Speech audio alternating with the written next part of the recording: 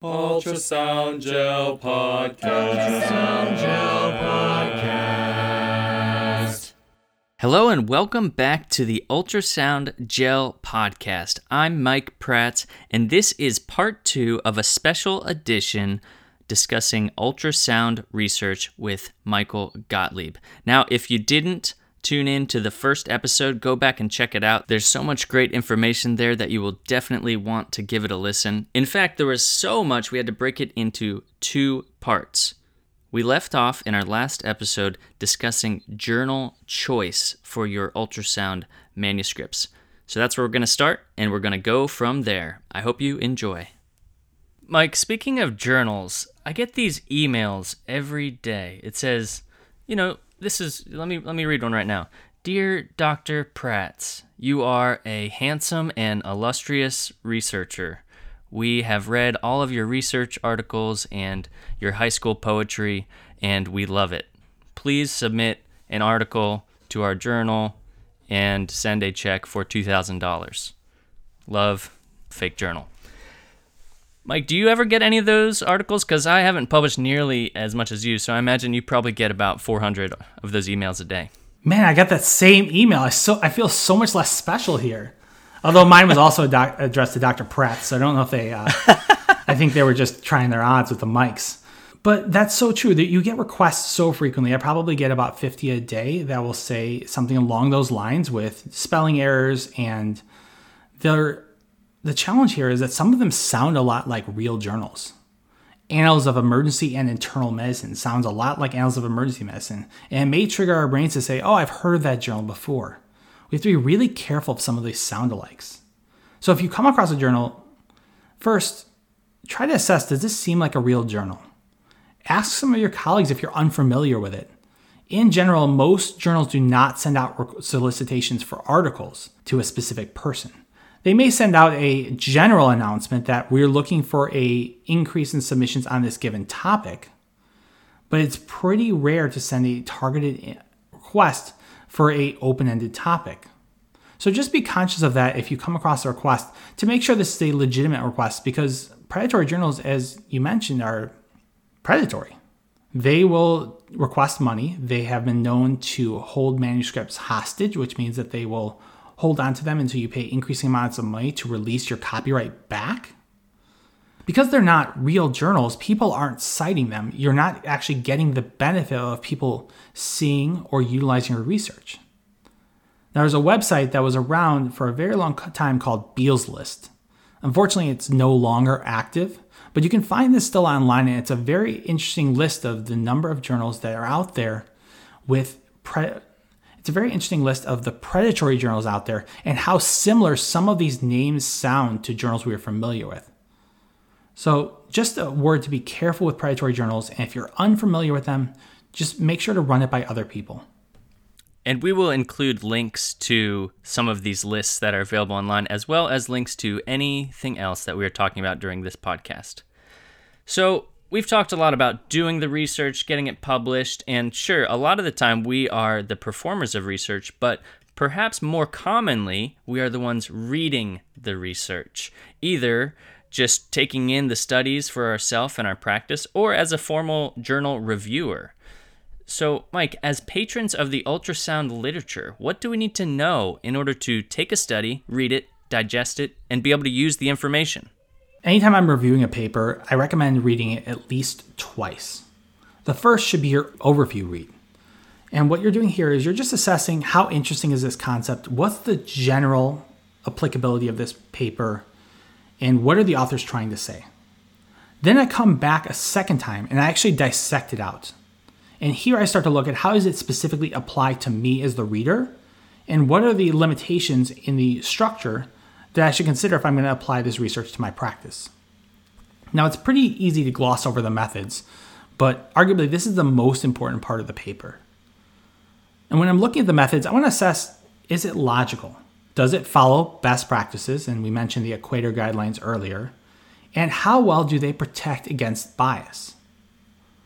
I also will look at ultrasound-specific questions. And what we teach our residents when they're doing ultrasound journal clubs is, here are my 2 main ultrasound questions. Number 1, What is the machine and what is the probe? And when I look at this, are they using an older machine, a newer machine? Is their machine better or worse than the current machine I'm using? Is the probe appropriate for what I would be using? Are they using a curvilinear probe for something that I would probably benefit more from a linear probe? And how do I apply this? Because we know that the proximal resolution is going to be different between those two probes. And 2, what is the training?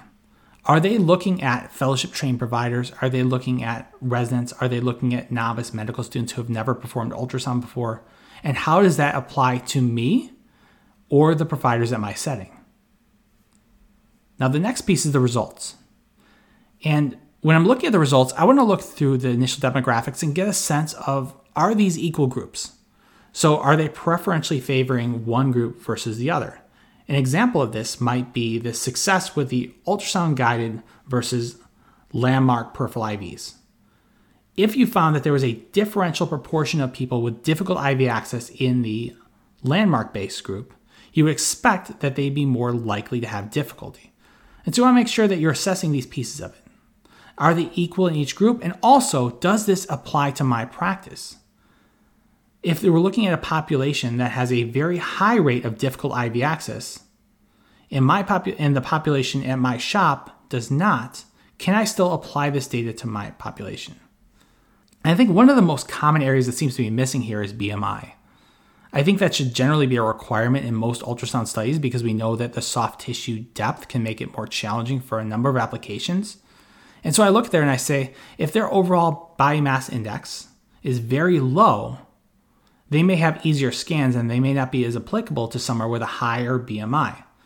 So we want to be conscious of, as we go through it, to say, are these methods following best practices? Do they seem logical? Are they protected from bias? And do the results both reflect equality between groups?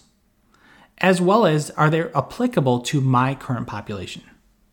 So I'm seeing a lot of similar things from when you're designing research to when you are reading the research. So that is a good concept to keep in mind. When you're starting research, write the paper that you want to read, design the study that you want to see, and in both cases, you're assessing for possible confounders and biases that you don't want to miss.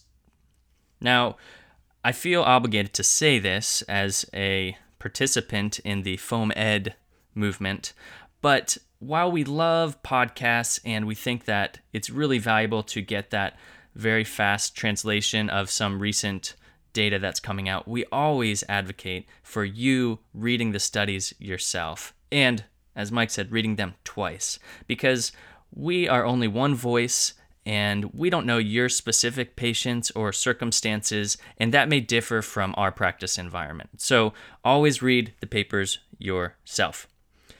Now, Mike, we're getting towards the end of the podcast, so let's talk about some pearls. Can you drop some pearls on us related to ultrasound research? Absolutely. Always think of your next study. Once you've answered your question, we talked about studies being like these layers of an onion that you can start to peel back. So start to figure out how you can follow that same idea forward for as many studies as possible. It's much easier to carry the same study forward than to jump from topic to topic. So as an example, one of my earlier studies was looking at ultrasound for intubation One of my earlier studies was looking at the accuracy of ultrasound for intubation among cadavers. We looked at this among EM residents. And subsequent to this, we discussed as a group, what are the other questions that can be studied in this same type of model? We started to look at the accuracy among experts. We then started to dissect out the components of ultrasound. We said, for example, there's a static and a dynamic technique. And is the static technique, which is performed after the intubation, as accurate as the dynamic, which is performed during the intubation, with the underlying question of, do we really need someone's hand on the neck during the intubation attempt? And then we assessed, if I'm looking at the tube movement, does color flow help? We know color flow helps us identify movement. Does the impact of color Doppler help or hurt ultrasound? What is the impact of the endotracheal tube size? Is a smaller tube less likely to be seen? What is the impact of different types of transducers? If I use a linear probe, which has better proximal resolution, versus a curvilinear probe, which has a wider view, allowing me therefore to see the esophagus in the same plane, which one is better. And we took the same study concept in this cadaver model. We ran one study after another, and each study only took us 1 day because it was a group of us at the cadaver lab just running through this. We were able to continue to develop new studies one after another by using the same model that we developed with our first one. And the value here is that a lot of it, we're not having to repeat our literature search very much because most of this we already know from our first study. And our methods are able to follow through from study to study, so we're not having to reinvent the wheel. We're able to carry much of the same methods forward. The second piece is identify collaborators. You want to have a core group of collaborators that you can rely on because it shouldn't all fall on your shoulders. We should lift each other up together. And once you have this core group, expand your network. So in any given study, I almost always try to include one new person to help expand our network and increase capacity beyond the small group because we all, as I mentioned, want to lift up ultrasound research together.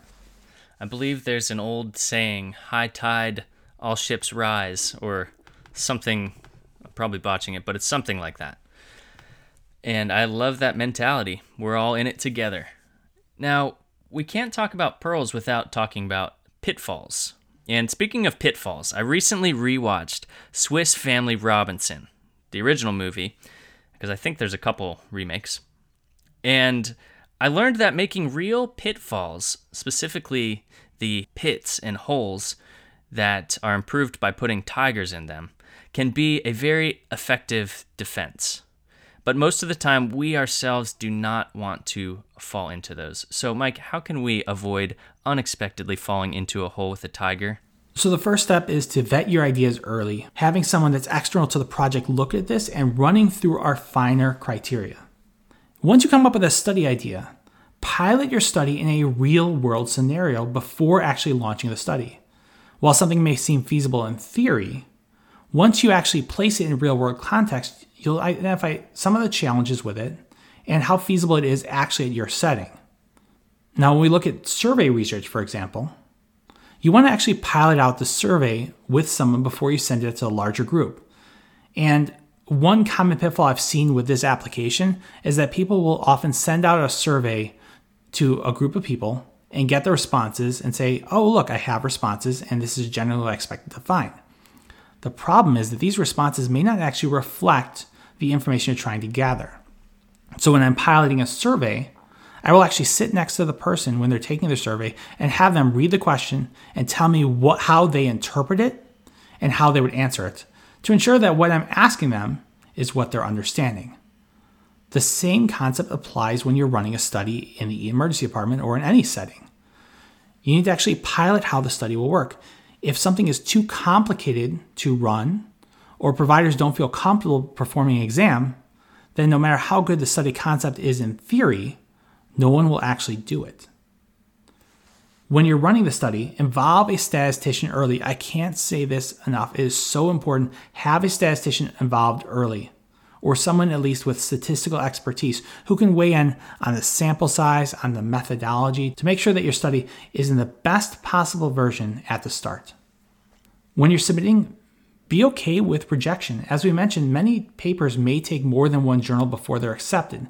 And the key here is, once you submit to a journal and you get the rejection notice, read past that and actually read through the reviewer comments and incorporate them.